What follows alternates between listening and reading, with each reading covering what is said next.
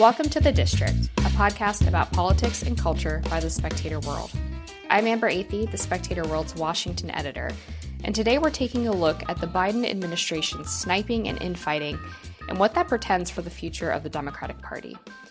The Wall Street Journal has a poll out on Tuesday that shows President Biden with just a 41% approval rating, with 57% of Americans disapproving with his performance thus far. He's less than a year into his presidency, and his numbers are already tanking. He's underwater by 16 points overall. He has just a 29% approval rating among 2022 undecideds, and just 30% approval among independents. This is obviously very bad news for the Biden presidency, and there's a lot of reasons why Biden has become so unpopular so quickly. The first turning point was really the Afghanistan debacle. It's important to remember that a lot of people did not vote for Biden because they were excited about him or his policies, but because they were suffering from Trump fatigue.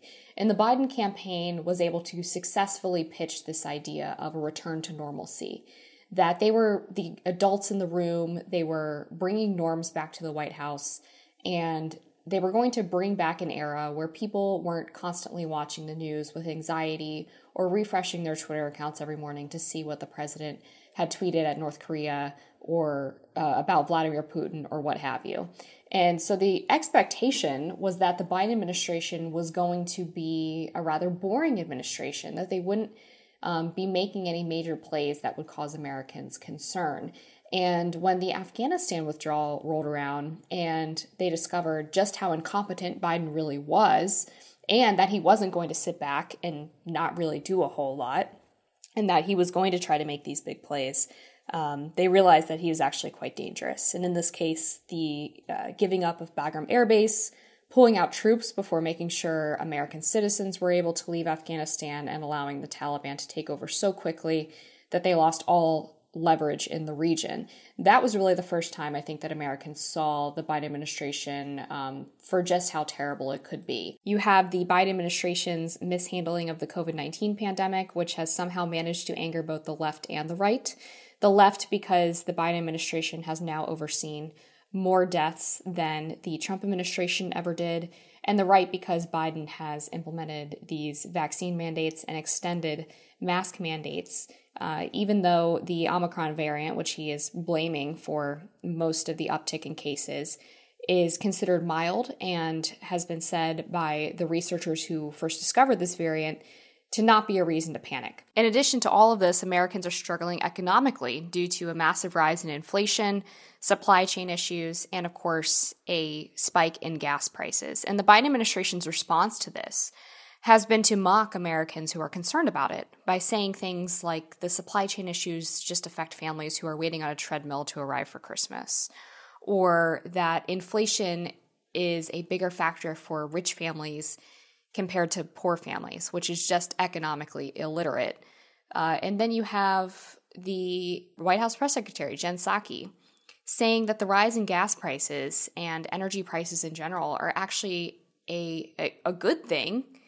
I'm paraphrasing, but that they're a good thing because they provide a greater incentive for them to pass policies like the Green New Deal. All of that is to say that Joe Biden has such a low approval rating for a reason. And there is a reason that people are chanting things like "Let's go, Brandon" across the country. It is because this administration has enacted policies that have hurt American families, have hurt national security, have hurt our national health. And when questioned about it, they laugh, they deride, they joke, they mock. A recent I&I poll found that less than 4 in 10 Democrats want Biden to run again in 2024, and just 22% of Americans overall would like to see him run again. And normally when these types of questions start mounting about a president's viability, and not just his political viability, but his mental and physical health issues have also been laid bare for all of America to see, normally we would start looking at his second in command, Vice President Kamala Harris. But the Democrats are screwed here too, because it turns out that Kamala is in many ways even more unpopular than Joe Biden. Just 16% of Democrats would like to see her run in 2024, and just 12% of Americans overall. According to a Rasmussen poll from this week, 57% of likely voters view Kamala Harris unfavorably, including 50% who have a very unfavorable impression, and just 39% have a favorable impression of Harris. So that's actually down from August, when 41% had a favorable impression of Harris, according to the Rasmussen poll. And this is pretty stunning because Kamala Harris started out this administration by essentially being Biden's partner. She was present for all of his national security briefings. She was in the same Oval Office meetings that he was in. She was put in charge of the voting rights bill that the Democrats were trying to push through. She was also supposed to be helping negotiate on the infrastructure package. She was put in charge of the southern border, and recently she went on a little trip to France. What's really quite interesting about Kamala Harris's unpopularity, though, is that after this initial quick start out of the gate where people were sort of saying that there was a shadow presidency going on, that Kamala Harris was secretly running the show behind the scenes because Biden was so incapable and incompetent, she actually took a step back because I think for two reasons. One, there was a lot of tension between Kamala and the Biden White House, particularly with Jill Biden, if we're to listen to the reporting. And also because I think Kamala's politically still pretty shrewd and she didn't want to be tied to the failures of the Biden administration. So she decided to take a little backseat to what was going on, particularly once Afghanistan happened. And this ostensibly should have seen her poll numbers increase. Instead, the opposite happened. Her numbers continued to tank, and there's probably a number of reasons for this. I think most chiefly, people saw this as quite distasteful that she was abandoning ship after trying to play such a heavy role in the start of the administration. She was then disappearing when things started to get tough, and that just shows poor leadership. This could be a huge political opportunity for Kamala Harris. She could be the competent, insane person in the room to make up in all of these areas where Joe Biden lacks, but she has burned this opportunity because her office is in chaos. Several high-level staffers have left over the past few weeks, and a new article in the Washington Post describes her as a bully, and former staffers describe her as the common denominator behind all of these staffers leaving. Gil Duran, who is a former Kamala Harris aide, says, quote, "Who are the next talented people you're going to bring in and burn through, and then have them pretend they're retiring for positive reasons?" He said that Harris has destructive patterns that are behind the exit of Simone Sanders, her spokesperson, and communications director Ashley Atienne. One former staffer said that Kamala Harris fails to read her briefing materials and then lashes out at others when unprepared. The staffer said, quote, "It's clear that you're not working with somebody who is willing to do the prep and the work. With Kamala, you have to put up with a constant amount of soul-destroying criticism and also her own lack of confidence. So you're constantly sort of propping up a bully, and it's not really clear why." And I think that really gets to the crux of why Kamala Harris is so bad at her job. It's because she does have this sense of entitlement. I think even in the last presidential election in the 2020 Democratic primary, there was this sense from Kamala that she was next in line, that because she was the progressive woman of color in the race, she was supposed to be the new star of the Democratic Party. She'd done her job by grilling Brett Kavanaugh and other Trump administration nominees while she was on the Senate Judiciary Committee. She's proven herself, and therefore she gets to be president. And the media tried to anoint her as the next nominee, but the Democratic Party, although initially on board, saw pretty quickly that she was not the amazing candidate that she claimed to be.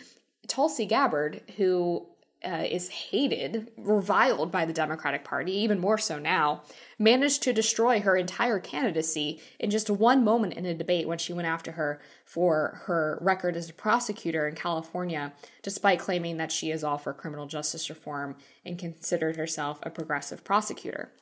So Kamala's entitlement has now apparently translated over to the administration, where she doesn't want to put in work, but she wants everyone to praise her, to suck up to her, and for her to be the next in line for Joe Biden. Yet again, she thinks that she deserves to be the next Democratic nominee, despite the fact that she has had zero successes throughout this entire administration.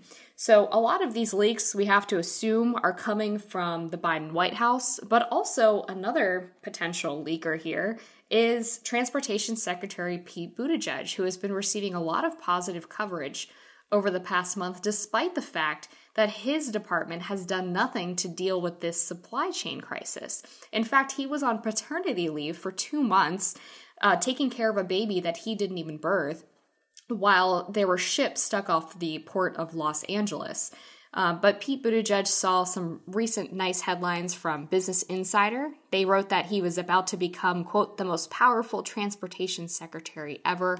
And you've seen a lot of social media chatter about him potentially being the Democratic frontrunner ahead of course, Joe Biden and Kamala Harris. Here's where the problem comes in, because once you start leaking these kinds of stories about your supposed enemies, there's always the potential for you to go a little bit too far and overplay your hand. This is sort of infamously what happened in 2016 with Donald Trump, where people started to realize that so much of this media coverage was really unfair and damaging intentionally because the establishment really hated Donald Trump. And I would just caution both the Democrats and the Republicans to be careful and not go so hard on Kamala that they create this reverse effect where people start to defend her and like her. And 2 recent stories come to mind when I say that. The RNC went after Kamala when she was on her trip in France because she purchased a $375 cooking pot, and I believe it was a Le Creuset pot, which if you're familiar with these pots, they pretty much last your entire life. They're sort of a luxury kitchen item, but one that you only have to buy once and then you have it forever. It's sort of like buying a KitchenAid stand mixer. And in the grand scheme of kitchen appliances or kitchen items, it's really not that much money in the grand scheme of things. And yet the RNC's big story, and this was from the Free Beacon that originally reported it, was that she was buying this $375 pot while Americans are struggling for the holidays. And I get the point. It's a little bit tone deaf for the vice president to be buying this sort of splashy kitchen item while you have the supply chain issues, while you have inflation. But it seemed in the overall realm of scandals to be pretty minor. And then this week you have a story from Politico where they're sort of attacking Kamala for not using Bluetooth headphones, so AirPods or other wireless headphones, because of the potential for security risks. So instead, she uses wired headphones. And this is a story that they've talked to 3 former campaign aides about. And so they have all these pictures of Kamala wearing the wired headphones. And I guess the idea is that she's supposed to be considered paranoid for not using the Bluetooth headphones. I think this is probably one of the smarter things Kamala's ever done, is to worry about a national security risk with wireless headphones and the potential for people listening in on your headphones. I mean, compared to all the other dumb stuff she's done in her career, this seems pretty minor to me that she likes to use wired headphones. And so these 2 articles brought together, I think, run the risk of her enemies overplaying their hand and making her seem more likable, or causing people who don't even like Kamala Harris to feel the obligation to defend her because the media coverage is starting to get a little bit unfair. The point is that if I were Pete Buttigieg, I would merely caution that Kamala Harris is really unpopular already on her own. There's already an organic negativity towards Kamala Harris. She's proven her incompetence. She's proven that she's a bad politician. You don't need to work so hard to try to make her look bad when she's doing it already on her own. As the famous line goes, never interrupt your enemy while they're making a mistake. So finally, let's take a look at Pete Buttigieg's manufactured rise in the Biden administration, because he is now the flavor of the day. He is presumed to be the frontrunner for the 2024 primary. But back to that poll that I was talking about earlier that said only 37% of Democrats want Biden to run again and 16% want Kamala to run again. Well, that number is only at 3% for Pete Buttigieg. Just 3% of Democrats would like to see him run for president on the Democratic ticket in 2024. His number is actually quite higher with independents. 10% of independents say they would like to see him run, which is quite interesting. But overall, even among this long list of potential Democratic candidates, not sure is winning this poll. 31% of voters overall say they are not sure who they'd like to see run for president on the Democratic ticket. 13% of Democrats say they're not sure who they'd like to see run. It's important to remember that just because Pete Buttigieg is the least bad of these three options doesn't mean that he's popular. And he lost in the Democratic primary in 2020 for a reason. He was unable to build a broad coalition. He's the type of politician that liberal white wine moms love to talk about and support because it helps with their identity politics, street cred. But outside of that, he was relatively unpopular in the race. He ended up dropping out after South Carolina because he failed to get support from Black members of the Democratic Party as well as Latino members of the Democratic Party. And of course, all of the controversy over him being on paternity leave during one of the biggest supply chain crises since the start of the pandemic is not going to play very well for him if he decides to run in 2024. So Pete Buttigieg is hardly the Democratic savior that the media is trying to paint him as. And the party thus far, their big problem is that they really don't have a great bench right now. Now contrast this with the Republican Party, which has a number of potentially successful candidates, even if former President Donald Trump decides not to run. You have Ron DeSantis, governor of Florida. You have Greg Abbott, governor of Texas. Ted Cruz, Chris Christie, Mike Pompeo. The list goes on. And I think any one of these people could be successful against Kamala, Pete, or, God forbid, Joe Biden if he decides to run again. And this presents a major problem for the Democratic Party because not only are they about to get trounced in the midterms due to a combination of the Biden administration's unpopularity, the natural swing to the opposing party after one political party wins the presidency, and of course, some of the recent redistricting efforts. So they lose the midterms, they lose control of the House, and perhaps turn over more Senate seats. And then we get to 2024, and they don't even have a leader of their party. They don't even have the benefit of incumbency anymore in the presidency. This is potential disaster. And my smoke signal to the Republicans would be start preparing your agenda, start preparing the issues you're going to run on, take some tips from recent races in Virginia and New Jersey, and make sure that you're prepared, because one of the biggest problems that I always see from the Republican Party is that they love to be in the minority. They love to play opposition. They like to be the spoiler for whatever the Democrats are trying to do. But it is so rare that they actually have a cohesive vision for what they want to offer the American people. And they are really bad at coming together and legislating on good issues when it actually counts, when they actually have the power. So start getting ready now, guys. Then they have no one to blame but themselves. Thank you for listening. If you enjoyed this podcast, please check out more at spectatorworld.com. And if you'd like to listen to us, please check us out on iTunes, Stitcher, or wherever podcasts are available.